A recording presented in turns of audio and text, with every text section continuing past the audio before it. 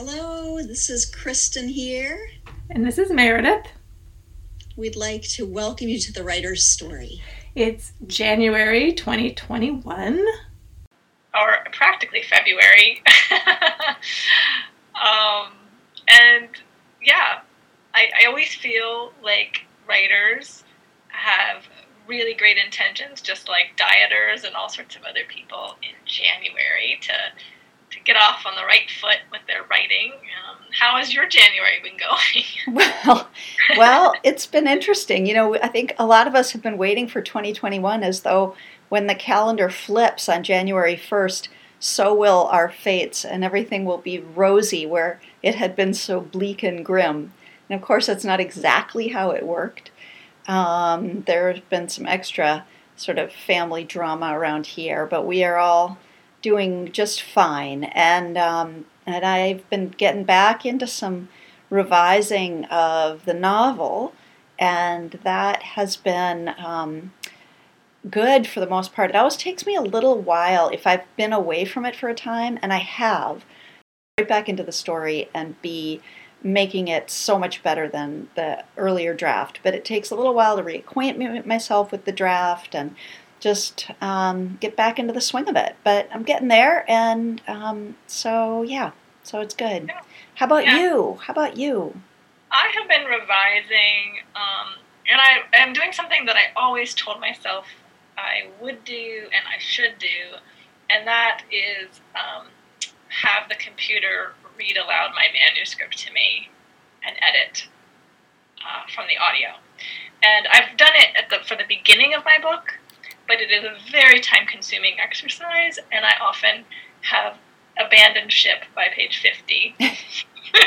But 50, that's pretty good. But this time I'm sticking with it. I'm halfway through the book, and I would say it's incredibly effective, and I found that hearing some of my quirks, which are things like repeating information, is much easier for me to ascertain when I'm hearing it.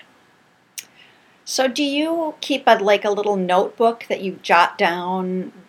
No, as I am listening, I am editing. But Wow. It's fabulous for catching errors. So the computer voice will say, do, and you'll realize, oh, I have two TOs there.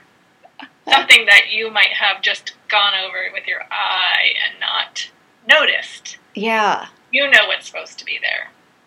And it reads it without any kind of inflection, right?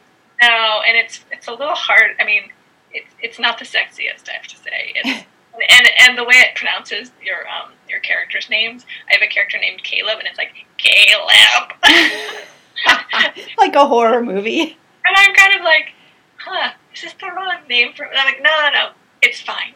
Yes. When a regular person pronounces it, it's fine. Yes. Yes. Just let it go.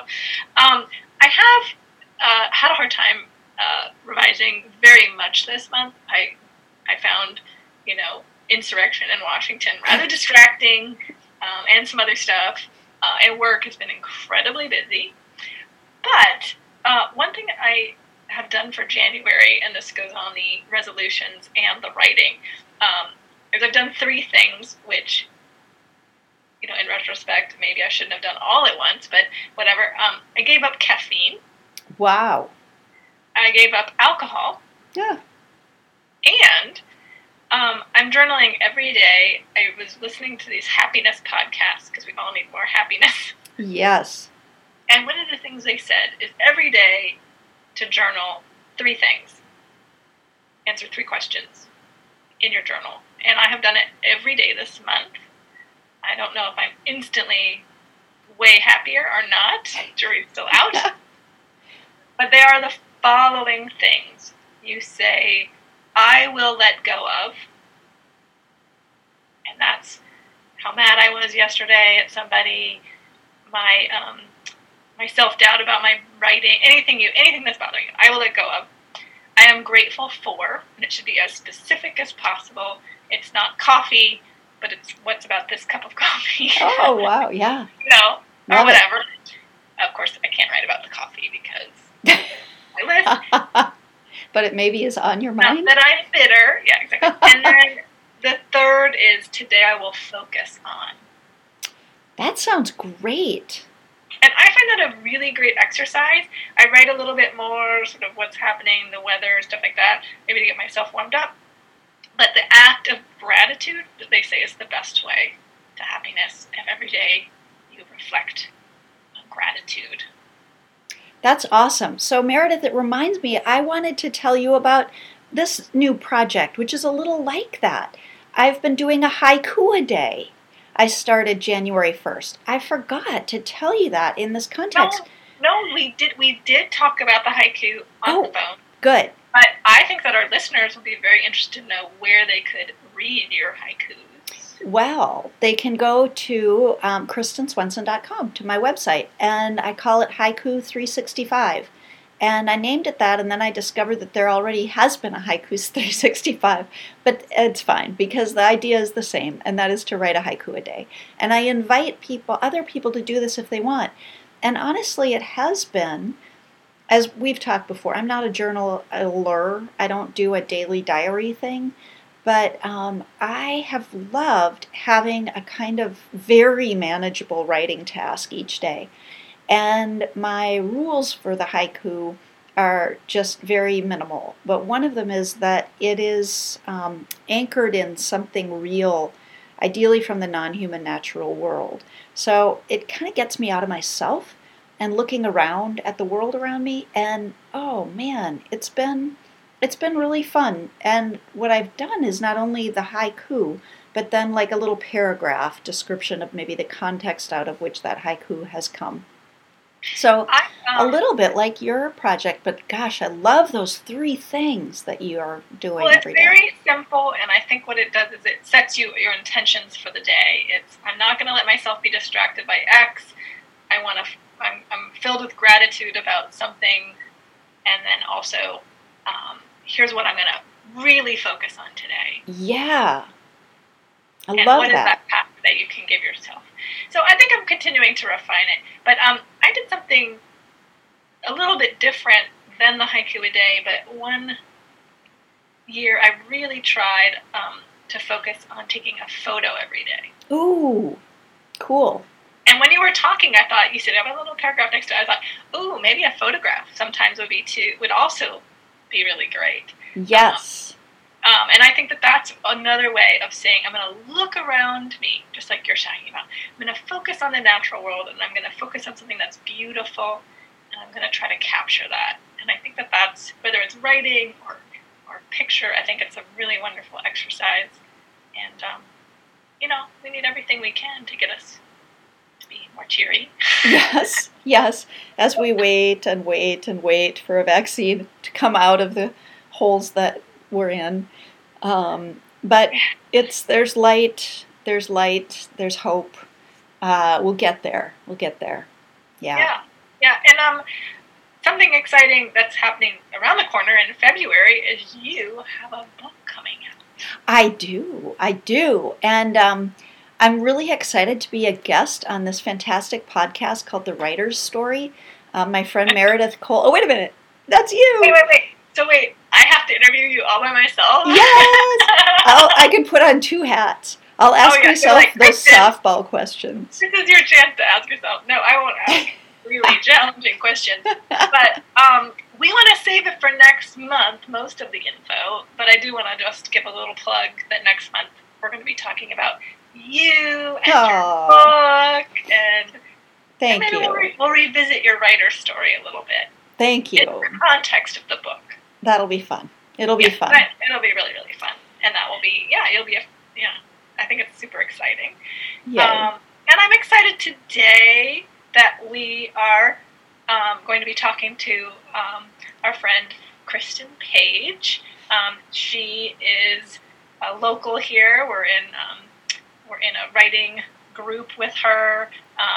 We have known her for years. She's a wonderful writer. She's a wonderful teacher. She writes both YA and literary fiction. And she used to be much closer to me. She's been my neighbor. So I'm sad I don't get to see her very much, so I'm even more excited to talk to her. Well, let's ring up KP. Awesome. Hey, KP, we're so excited to have you here. Since the moment I got your email, I was like, I get to talk to grown-ups and writers, and I've been spending a lot of time with little people for the last 10, 12 months, however long it's been now. So this is going to be a treat tonight. Thanks for having me. Well, it's great. Awesome. Now, we, in January, and I don't know if we did this last year too, but in January, I feel like everyone's always kind of, creating, sort of thinking about, writers anyway, thinking about what they want to do with their year, maybe approaching their writing differently, maybe trying something new. And one of the things that Kristen and I have talked about is residencies. And when I think residencies, I just think of you, because I feel like you have done a huge amount of residencies, maybe not so much lately, and I've had varying success with them in terms of you finished your book in one, or you whatever. And I think that it was just a great idea to talk about, like, what do you gain from a residency, and also, what makes a good one in your eyes, and that sort of thing. But first, we want to talk about your own writing, and my very basic introduction was that all that I know is you have 2 books published. You've written in different genres, as they would say, and so tell us about how you became a writer and your books. Yeah, sure. Thank you. I was just, kind of always one of those nerdy kids that read a lot and wrote a lot, and the how I knew question isn't all that interesting, because I just always did, which isn't super helpful when people are trying to figure out how to go about it. But I was always one of those kids that used books as a way to engage with the world and also to escape the world. It was just my spot from the beginning. My parents tell stories of me carrying my notebooks around and kind of head in the clouds pretty often, and telling these unbelievable stories at a young age, and so it was always just part of who I was.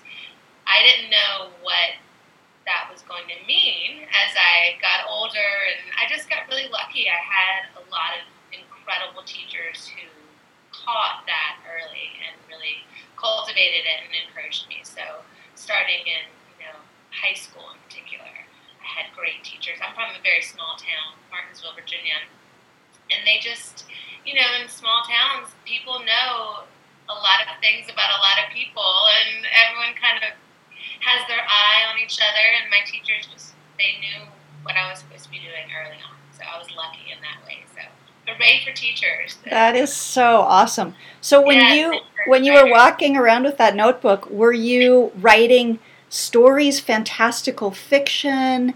Were you making up stories about the people or animals you saw, or were you doing kind of journaling, writing? And it was always imaginary. I mean, I had a huge imagination.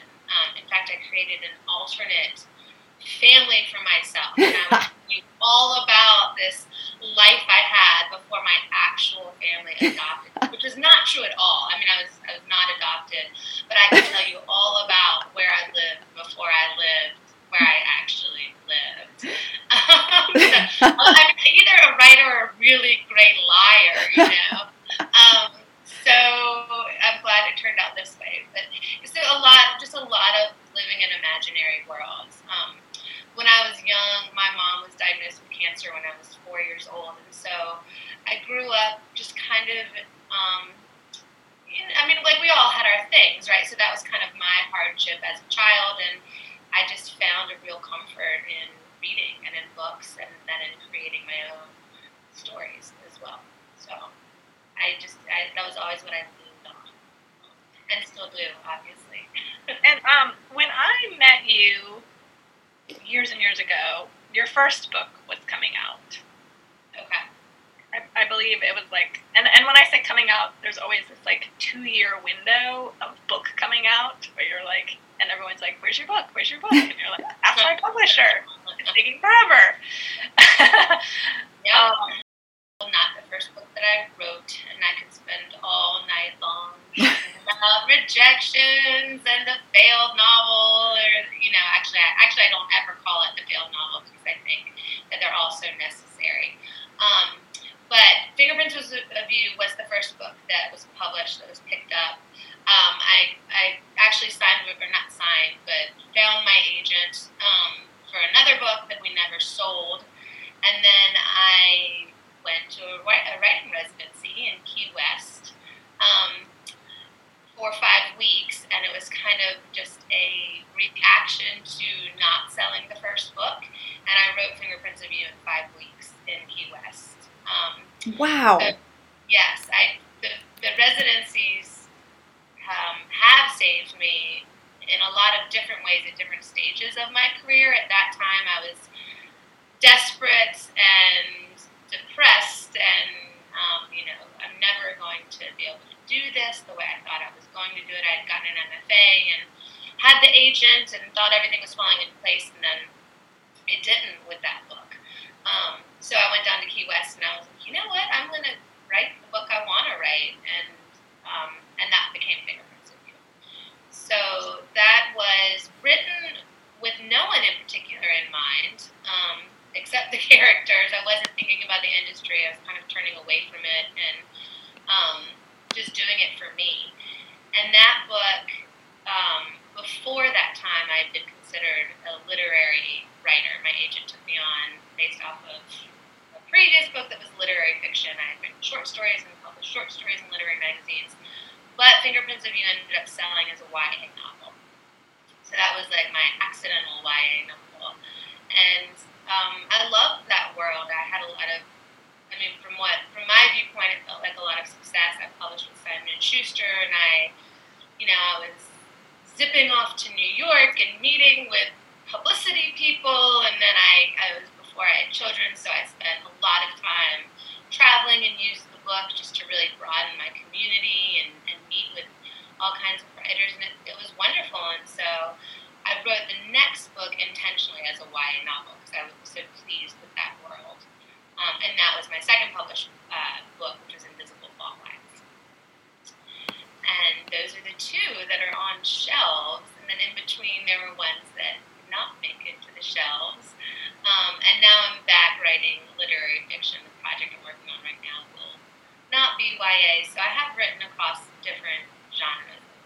Talk more about that. Well, thank you also for your honesty. I think that people have this sort of Cinderella view of writing, so that you send out all this stuff, and an agent goes bing, and then a publisher goes da-ching, and then the next thing you know, you're on the New York Times bestseller list, and everything you write turns to gold, like one of those fairy tales.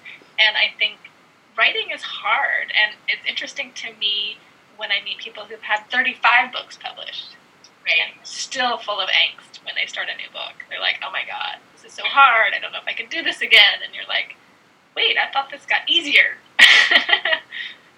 I think it gets much harder with every book, and I would be interested to hear your opinion about that. But for me, the first book was so magical, and I was so young, and just the fact that I was talking to someone in New York felt, really big time. And as I said, it was just a heart book. Like, it was all just for me. The whole book was just for me until we sold it. And then the second book came along, and I had all these other voices in my head. I had been exposed to the industry side of things, and for me, those are two very different things. There's the writing and the craft and the art, and then there's the business and the industry. And with the first book, you're so much more naive and romantic, and in some ways confident. It's an interesting thing. And then the second one, I'm thinking about numbers, and I'm thinking about invites for festivals, and I'm thinking about, I know my editor would say this or that. So it's harder. When I teach, I talk a lot about writing with the door shut and writing with the door open. And so I think with each book that gets published, it's harder to take all those voices and shove them out the door and close the door and just write the book. And I think you can also talk yourself out of something, talk yourself out of writing another book of your heart because you're like, oh, my agent wouldn't like it. Right. Or you told the idea to someone and they went, no. And then you immediately internalize that and say, oh, I can't possibly write that. Right. And for me, I also, with each book, I know that I want to do something harder and different and more challenging, and what haven't I done yet? And they just keep getting more difficult. And I love that. I love to hear that. Yeah, no, I try to do that too, which is why I really haven't published in a while. And I was listening to this really depressing, I don't know why I do this. I listen to some agent podcasts. and it's because, I think looking for an agent, you really want to find that person that you go, oh, okay, this is who I want to work with. And so I was listening to some, and this one went off onto this thing and said, it's really hard to write in different genres. So I'm published in mystery. You really should write at least 10 books in your first genre before you push it. And I was like, before? Okay, I got to turn this off. Oh, my goodness. Oh, my gosh. You have to just remember that's an opinion. So, that I love that you're going back to literary fiction, not saying I'm done with YA, but saying this is what I want to write right now, and not thinking to yourself, and hopefully no one is saying, oh, you've got to write 10, young YA adult novels. No, I feel very fortunate to be with the agent that I'm with. I've been with her from the beginning. So, I don't know, 12, 15 years. It's been a long time. And she never puts any pressure on any particular thing. We've tried to sell picture books, and she will pitch short stories for me when I have short stories that I'm submitting. And in fact, with Fingerprints of You, because I was so happy about it. Truth be told, I wrote a book between Fingerprints of You and Invisible Fault Lines that is, that I've hidden away, that never went anywhere. But we met after Fingerprints of You came out, and we were talking, and I was working on this other book, and I said, well, what about that other book we never sold? I was talking about the first book that we never sold, and I was like, I'm thinking I could pull it out of the drawer and change the character's age, and we could do this and that, and then, and she's like smiling. We're having wine in New York. We've met in person because that's when you could do that.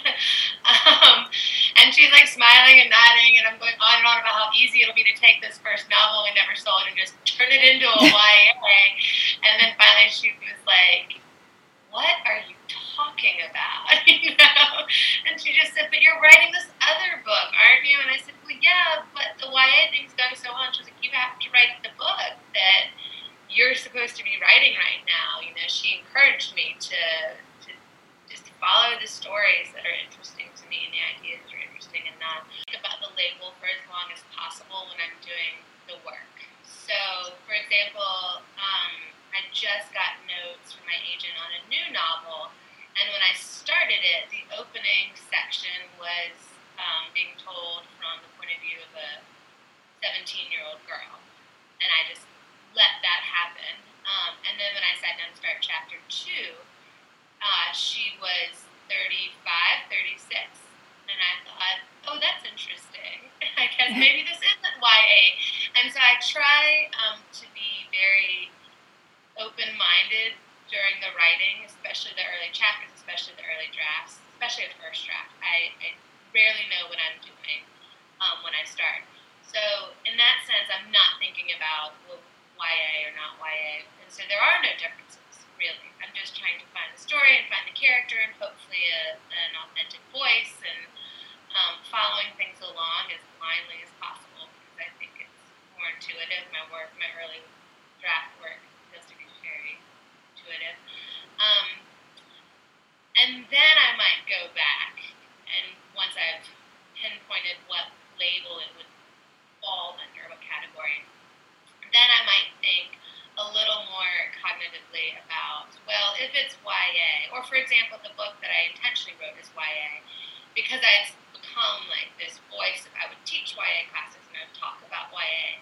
I know now what some of the tools are that are specific to that genre. So then I'm thinking more specifically about urgency, voice, immediacy, momentum. In YA, things tend tend to move a little faster, a little bit closer, a little bit rawer. Where if I'm writing a novel where I have room to slow things down that I know is going to be for adults, I can kind of make that leap of faith that I can meander a little bit more and take things a little bit slower in moments that I think might have earned that. Where in YA, I think I feel more pressure to keep things moving.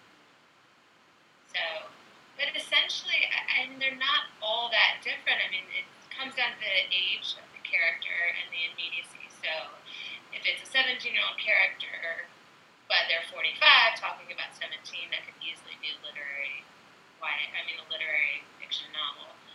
If it's a close 17, then it's going to be YA. But I think I lean on the same tools. I'm always using the same tools. I'm trying to find new tools, But, YA didn't used to exist. And so there may be someday in the future where it won't again. I mean, it used to just be, it was a novel, and then your main character was a kid, and it didn't get a separate label, so.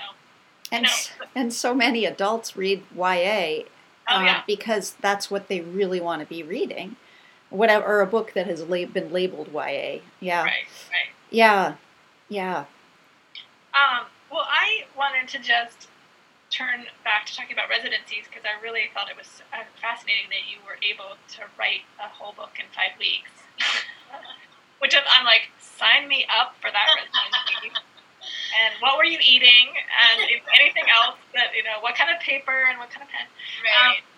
But how, if you were to reflect, and this is like a challenging question, but like how many residencies have you been on? Like different ones? I know you were saying that you like to go back to, return to ones that are particularly. Right.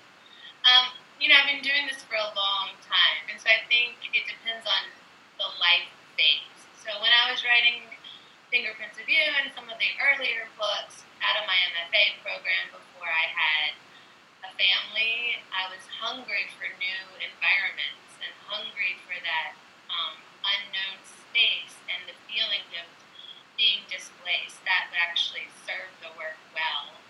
I always feel like my eyes are a little wider when I travel. So I went to all kinds of different places. I went to Vermont and Hambridge and Malay and New York and Key West. And I would go anywhere because I could, as long as my kind of rules were I would prefer not to pay or to pay as little as possible because I was working, part-time jobs, always never 9 to 5. You can't just up and go to residency if you have a 9 to 5 necessarily. If you have a couple part-time jobs and you can get your shifts covered, then you can up and go to a residency. So I was traveling as much as possible because I could. I was always looking for places that offered scholarships or financial aid and places that would feed you. That felt very important to eliminate that task from your day. So I went to Hedgebrook and just a lot of wonderful places, and I was also really looking to find community too, all over the country. Now I'm older, and I have children, and that has its own kind of that shifts my availability and my needs in its own way. And also I like my habits more now as I've gotten older. So now I've found my spots that are easy to go to. Obviously, we're in Charlottesville, so BCCA is just up the road. I know exactly what it's going to look like. I know where I'm going to be sleeping. I know how to get there. I know what I need to bring, and there's some real comfort in that. Where when I was writing in my 20s and early 30s, I liked the adventure component. Now I really like to know I'm looking for more of a comfort thing in the habits and rituals. So before the pandemic, I would go to BCCA. I would try to go about twice a year if they would have me. And, I would go for 4 days, maybe 5. That would be a big splurge. I had little kids at home. In my 20s and 30s, I would go for, 5, 6 weeks if I could. So it changes, right, depending on your life stage. My husband has gone to a lot of the similar places as a painter and sculptor. do you feel like there's a difference in the residency having all sorts of creative artists or just having writers? I mean, and I also know they're very set up differently. He's even gone to one where you're basically isolated in a cabin in upstate New York, and he basically had to go meet, a local Amish. He's very social in order to talk to somebody because there was nobody else. He was just really by himself. What have you found has been? I really appreciate the ones where it's mixed medias and mixed artists. So at the Malay colony, I think when I was there was 6 of us maybe, and there was a composer and a handful of visual artists and poets, and VCCA is the same way. A lot of them are.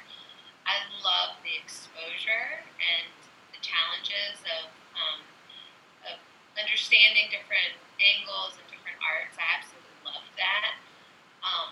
On the flip side, I went to Hedgebrook when I was editing Fingerprints of You, so that was quite some time ago. Hedgebrook is on an island. It's all women. It's fairly small, if I'm remembering correctly. Maybe there was, again, 6 or 8 of us, and all writers, all women writers. And I love the concentrated intensity. And I wasn't sure how I was going to feel about being with all women. And I love the concentrated intensity of that environment as well. So there's things to be gained, I think, in each kind of setup. There's such a gift. And so now that I'm further along in my career, when I can, that's, try to support them as much as possible, because I look back at that time when I was, late 20s, had the MFA, and was, in some sense, quite lost. I wasn't really sure where this was going to lead me. And then to have the support of a place like Key West, who said, we believe in what you're doing, come down, let us take care of you so you can work on this. There's just, that's so important to foster talent like that. And it's not really about age, but in terms of the level of your career. When you need that kind of support and you find it, it'll change everything. And I one other question that occurred to me while you were talking.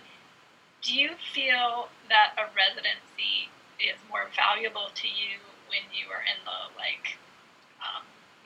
the first draft phase? You mentioned revising there as well. I mean, is it different residencies to help different things, or just wherever you are in your book, it's helpful to get away and focus? I think it's always helpful to get away and focus. This world is so loud and distracting. So yes, I think it's always helpful to get away and focus. The early draft work, first draft work in particular, I struggle with, and it is useful to be able to be immersed in it all day, every day, which is what you're going to get at a residency. You wake up and you're living with these characters in this world all day long, versus at home you might live with them for half an hour in the morning before you put the kids on the bus, and then you might live with them for half an hour in the grocery store, the in and out. And so I think that kind of concentrated time is especially useful in early draft work. But right now, I just got notes back from my agent on this new book, and I'm thinking, what I would do to have 10 days away just to knock it out. I could probably knock this rewrite out in 10 days if I was at a residency. I don't have that lined up for various reasons, and the pandemic and all these things. So it'll probably take me a few months, really, realistically, to do what I need to do now with this next project. So yeah, they're valuable at any stage in the career, in the process. And have you known, when you go to a residency, have you known exactly what it is that you want to do at that particular residency, whether it's drafting new material or editing? And then the other part of that question is, have you done whatever you thought? If so, have you done what you thought you were going to do, or has it taken on a life of its own there? Yeah, I think for me, there's the part. There's always the part where I'll set a goal. Okay, I'm gonna start this new thing. It'd be great if I could get it halfway done. I'm gonna start this story. It'd be great if I could finish it. revising. I need to get through the draft. The goal setting is a huge piece in planning residencies, time and residencies. But just in the same way that when you're writing, you kind of make a plan and you think you know where you're going. I also think it's really important to leave room for the surprises.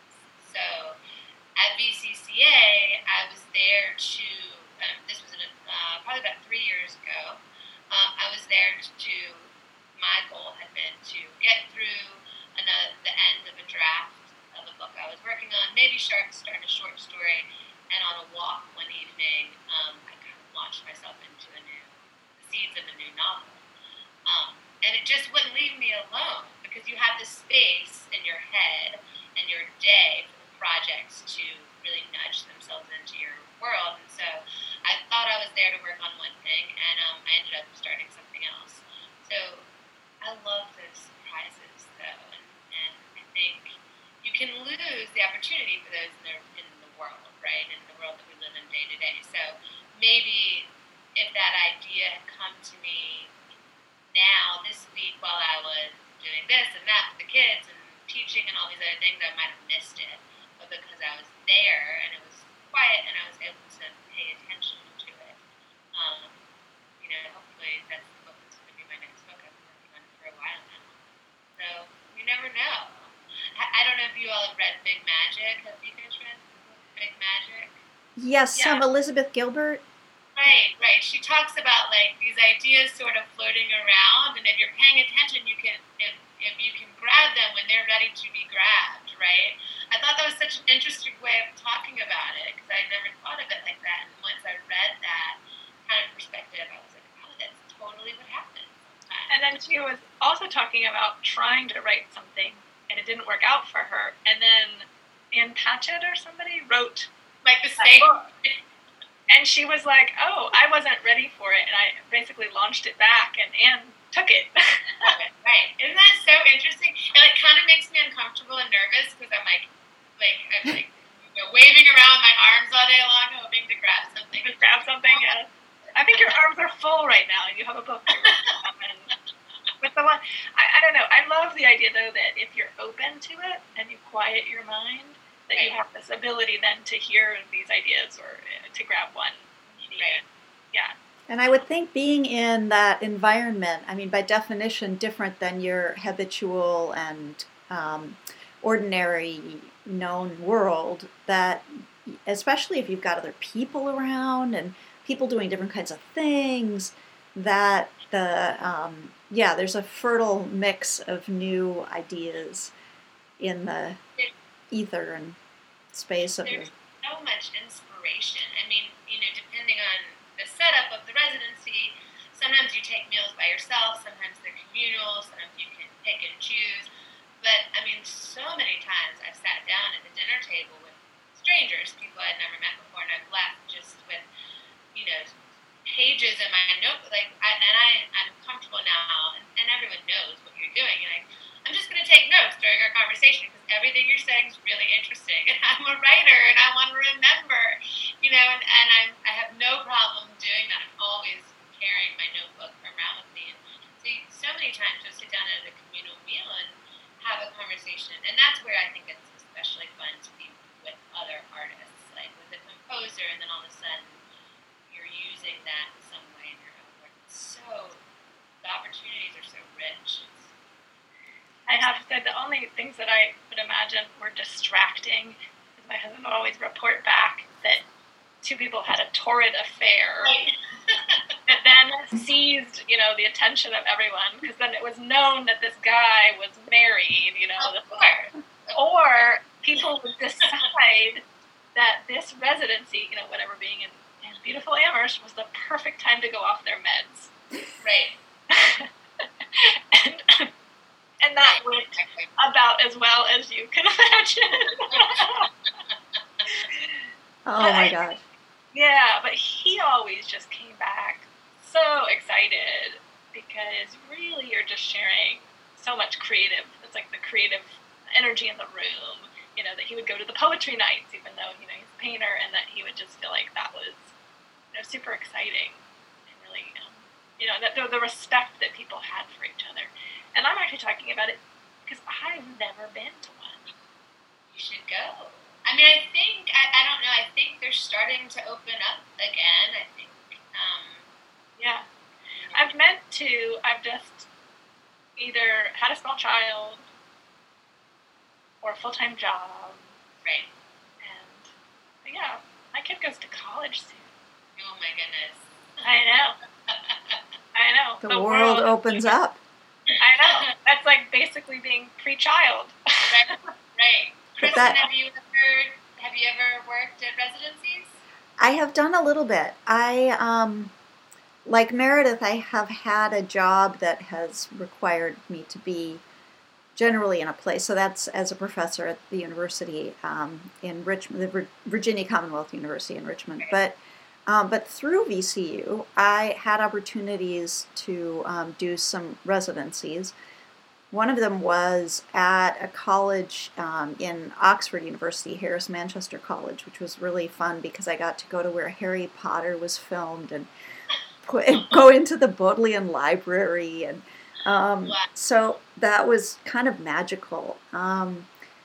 And I had an opportunity that ended up bringing me to Charlottesville and not inevitably at all, but changing my whole writing world. That was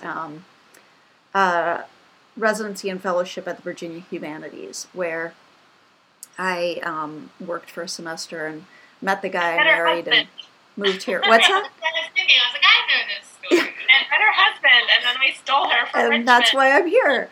We met very early on during That's all of right. that. That's Yeah. right. We went to that wonderful restaurant, Bang! Exclamation We sure point. did. I remember that, and I remember feeling so apologetic about it because I was kind of at my wit's end at that moment. Actually, I had a book coming out. It was my first trade book, so that was a book published with Harper, and I had no time to do any kind of publicity around it because I had been shanghaied into a bunch of administrative stuff at VCU. And so I was staying up all night long for, on and off for weeks before that, trying to work through my colleagues' portfolios in a tenure and promotion committee's assignment. Anyway, I'm going on about this. It was just the most angsty moment in my writing life, actually, was that particular period of that residency. But of course, it has a happy ending. If this is an ending, I'm hoping it's just another beginning here in Charlottesville. But I also had this wonderful opportunity a few years ago to go to Santa Fe. There's a place called the Women's International Studies Center, and I was there partly, KP. I loved your note about how valuable it is to be around community, to have, part of it is this opportunity to be in community with other artists, writers. And but it turned out that, so I arrived there, guy picked me up in Albuquerque to drive me to Santa Fe to this place, and he said, well, I have some good news and I have some bad news. And he said, the good news is it's going to be like a fantastic month. The sort of bad news is I remember you said something about really looking forward to community. Well, you're our first fellow, and we don't have anybody else coming. So I was my own little community. I had this whole house to myself. I slept in different bedrooms. But yeah, it was nice to have that sort of hiatus in the otherwise habitual, ordinary stuff of my days to really immerse myself in another project, and I loved that. We're talking about travel. I think travel is incredibly. I usually write a lot more in my journal when I travel because I just feel like there's so much more, input, right? As opposed to me walking my same walk in Belmont. But I miss seeing you. Where I kind of don't. I try to look at stuff and I try to be surprised by things, but often you just feel like it's the same yarn, it's the same thing, and and that can be helpful too, just the rhythm of walking. But when you travel, I just feel like there's so much and it can be incredibly creative, and so I'm really missing that right now. Yeah, yeah. Well, one day, hopefully not so far from now. Yeah. So KP, some people may be, if they're listening, may be wondering how. So just logistically, how do you find a residency, and how do you sign up? Do you have to have letters of recommendation? Do you have to tell them? Do you have to have a novel? No, you do not have to have a novel. I Woohoo! mean, I started going to residencies long before I had a novel. I started to apply to residencies right out of grad school, so this was back in 2005, probably. And at the time, I bought a book on residencies from my local Barnes & Noble. I was living in California, and I'd gotten my MFA, and I had a very wonderful and rich MFA experience, but I did feel like I finished it and was still kind of longing for that sense of community a little bit. And so I wanted to go out into the world and meet other writers from other places, and so I bought this book on residencies. I've also always stalked poets and writers, and that's something I tell all my students. If you're not a subscriber, you should be a subscriber, and they have a whole section in the back of the magazine about residencies.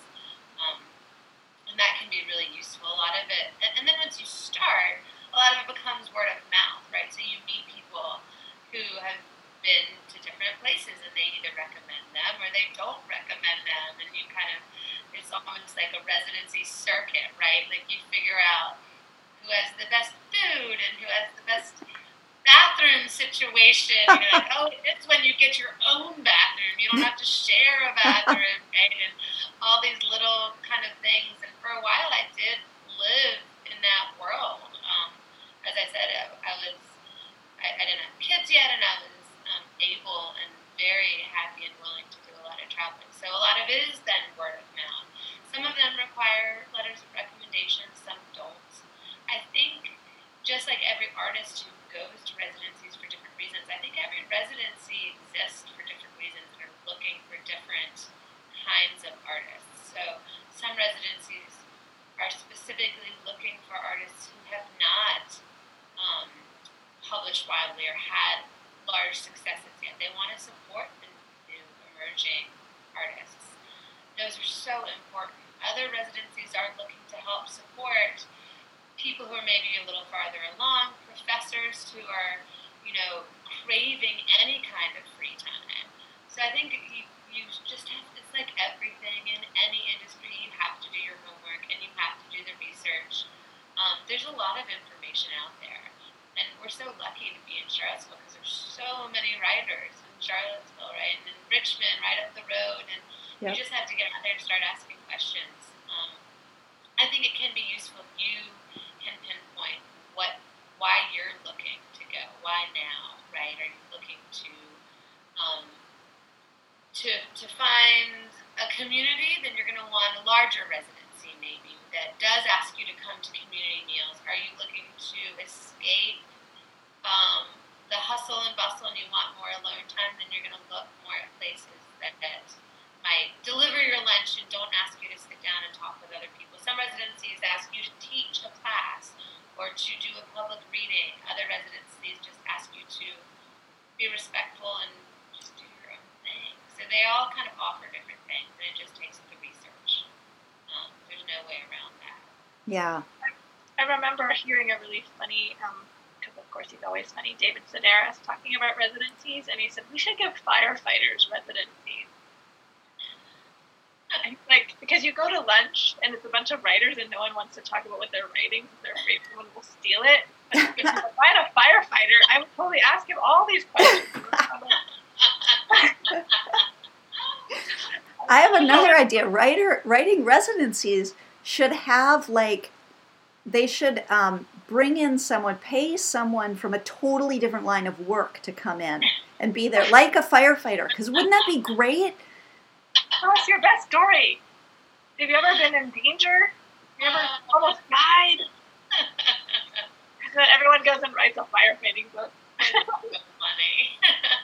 So, KP, are you able to do some residency kind of style, have some residency style moments in your new home, and even with these wonderful stranger friends who are your children?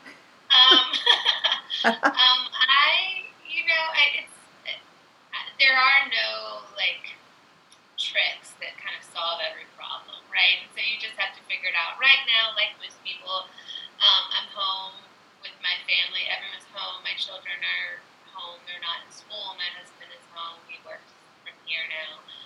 So I am reclaiming the early morning hours, which I've done on and off throughout my career. It just depends on the need for it. So I'm back up in the dark, working in the morning before everyone's up, and it does feel slightly residency-ish. I've got my space and I've got my coffee, and it's quiet until it's not quiet. I'm not to make it quiet again. I think you get better at finding that space no matter where you are, and maybe it's because I've collected all of these residency experiences, and I can fall into that headspace a little bit easier because I've done it so often in so many different places.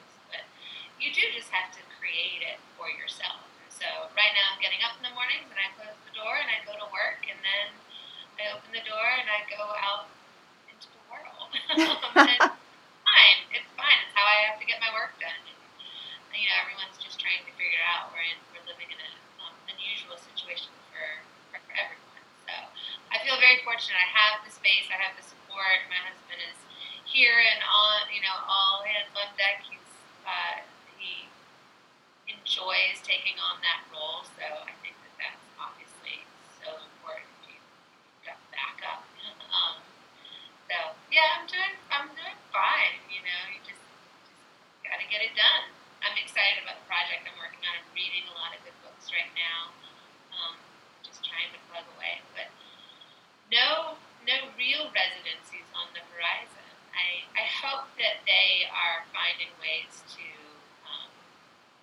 continue on during this hard time. I mean, I imagine most of them have been shut down for a while. I do think that BCCA is up and running again. I don't know, maybe you all have heard? I don't know. I think that they are. I feel like I recently got an email from them. So I think that people, like everything, people are figuring out how to make it work. So I highly recommend them for any stage of your process or your career. They've saved me so many times. Thank you so much. So helpful. Thank you so much for sharing. I think it's just such an interesting idea, and I wanted to just pick your brain and find out what about it was attractive to you. And just hearing you describe made me definitely think, wow, I really should put that on my bucket list for the foreseeable future, because I think, once everyone's vaccinated and we can travel again, it would be really fun to do. There's something so nurturing about it too, and also about just honoring that part of you. I think when you make the decision to go away like that and to really just kind of nurture that part of who you are, it's really necessary as an artist to do that when you can. I think it's such an act of respect for your own work. Exactly. You're saying, this is important, and I need this space, and I can do this if I have this space. I also liked what you were saying about with the kids, and I think that's something that I've had to grapple with, is you just have to say to yourself, I'm going to get it done. It's just not going to be as quick, right, as maybe it was one day. And that's okay, and to forgive yourself, just say, it'll happen. Right. Yeah. Well, Meredith, I'm excited to hear when you go, where you go, and what the experience is. KP and I will check back in with you about that. I'm sorry, but after this conversation, clearly it's Key West. Oh my gosh. Key West. I am telling you. So, oh my gosh, Kristen-Paige Madonia, we have loved having you on the show. I do want to ask you really quick. You mentioned you're excited about your new project, this new project you have going, and that you're doing a lot of reading. Is the reading research related to the project or not? And how is the project evolving for you? Can you tell us anything about it, but no pressure? I'm not reading anything for that project in particular because I've been away from it for a few weeks. I just heard from my agent yesterday, so I'm starting to think about how to walk back into that project. It's about all the things I've been thinking about over the past few years. It's about motherhood and art. It's about race. It opens here in Charlottesville just after the 2017 events, and so it's kind of a way for me to process some of those events. It's about forgiveness and family and just all the things that I'm thinking about all the time. But in the meantime, when I sent it off to my agent and was waiting, I started writing short stories again. So I'm reading short stories. I mean, not that I ever stopped, but I'm reading them differently now because I'm trying to write them again, and it's been a long time. I'm in the middle of Life Among the Terranauts by Caitlin Moritz, which is just a phenomenal book. I'm holding it up like... Yeah, Life Among the Terranauts. Yeah, she published a collection of short stories. I think I was in grad school when her first collection came out, This Is Not Your City, and I just fell in love with it. She published a novel after it, but this is her second collection, and I've really been enjoying that. And I'm reading How to Do Nothing right now. I don't know if you all I've heard of it, but yeah. It's wonderful. It's my son is reading now. He's in first grade, and he was like, "How to do nothing." I don't think he liked the sound of that at all. He was like, "Wait, Mom's just gonna start doing nothing now." Make your own lunch, kid. Right, exactly. He looked a little panicked when he picked it up the other day. But it's all about the attention economy and our tendencies to pay attention to things that are actually so distracting from what's important. It's been really wonderful. It's been a great read so far. I'm reading constantly.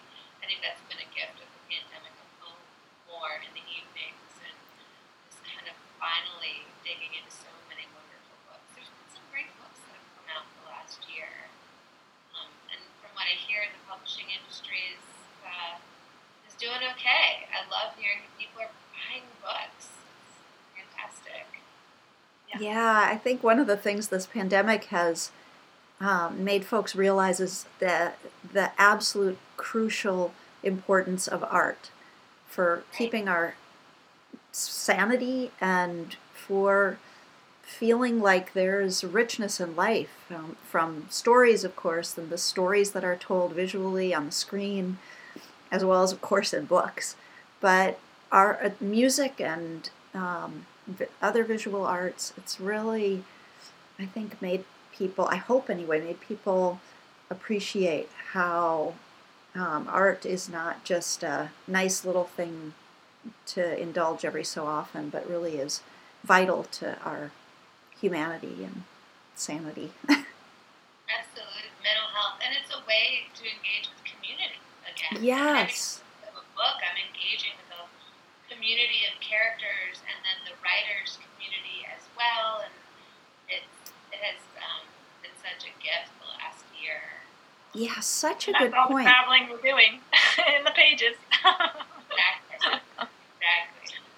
Well, thank you again for talking with us. It was so great to see your face. Hopefully we'll be able to get together again for gatherings. Yeah. In the warmer months. Because you all are out there doing the same thing, keep writing and reading and having these conversations. I'm so grateful that you are doing it. Bye. I mean, you just listening to her, you can imagine what a fabulous teacher she is, and she's also a fabulous writer. And it just made me really long for the days when we all got together and had a glass of wine and would share what was happening. Yes. And then also travel. Just talking about travel made me think, Santa Fe. I know. Doesn't it just get you all... it gets me all warm inside thinking about those places. Having communal dinners at a residency and talking to people that are not in your immediate family. or the wall, as the case may be for me. Yes. Yes. Oh, So, yeah. Well, someday. it will come again. And you, Meredith, to get to a residency, it's in your future. I see it in my crystal ball, and I'm excited to hear. Yeah, I thought this year would be the year, and I think I'm going to have to postpone that for another year. One more year. Because I think it's so hard to plan right now. It's hard to figure out sort of when do we reach sort of enough vaccination that we can do stuff like that again. And so I think it'd be a little uncertain to try to plan it. Yes, I agree. But you can dream. But a girl can dream. But I should plan. I'm sure they're all full. Residencies are all full in 2022 because everyone's right. Everybody's doing it now. Oh, well, it's fun to research and imagine, and then we'll try to put ourselves in that place with our rich imaginations while we are nevertheless at home to do the work. We will be back in just a couple weeks, and we're going to talk about your book, and I can't wait. Woohoo! Well, thank you. So I'll talk to you next time. Bye.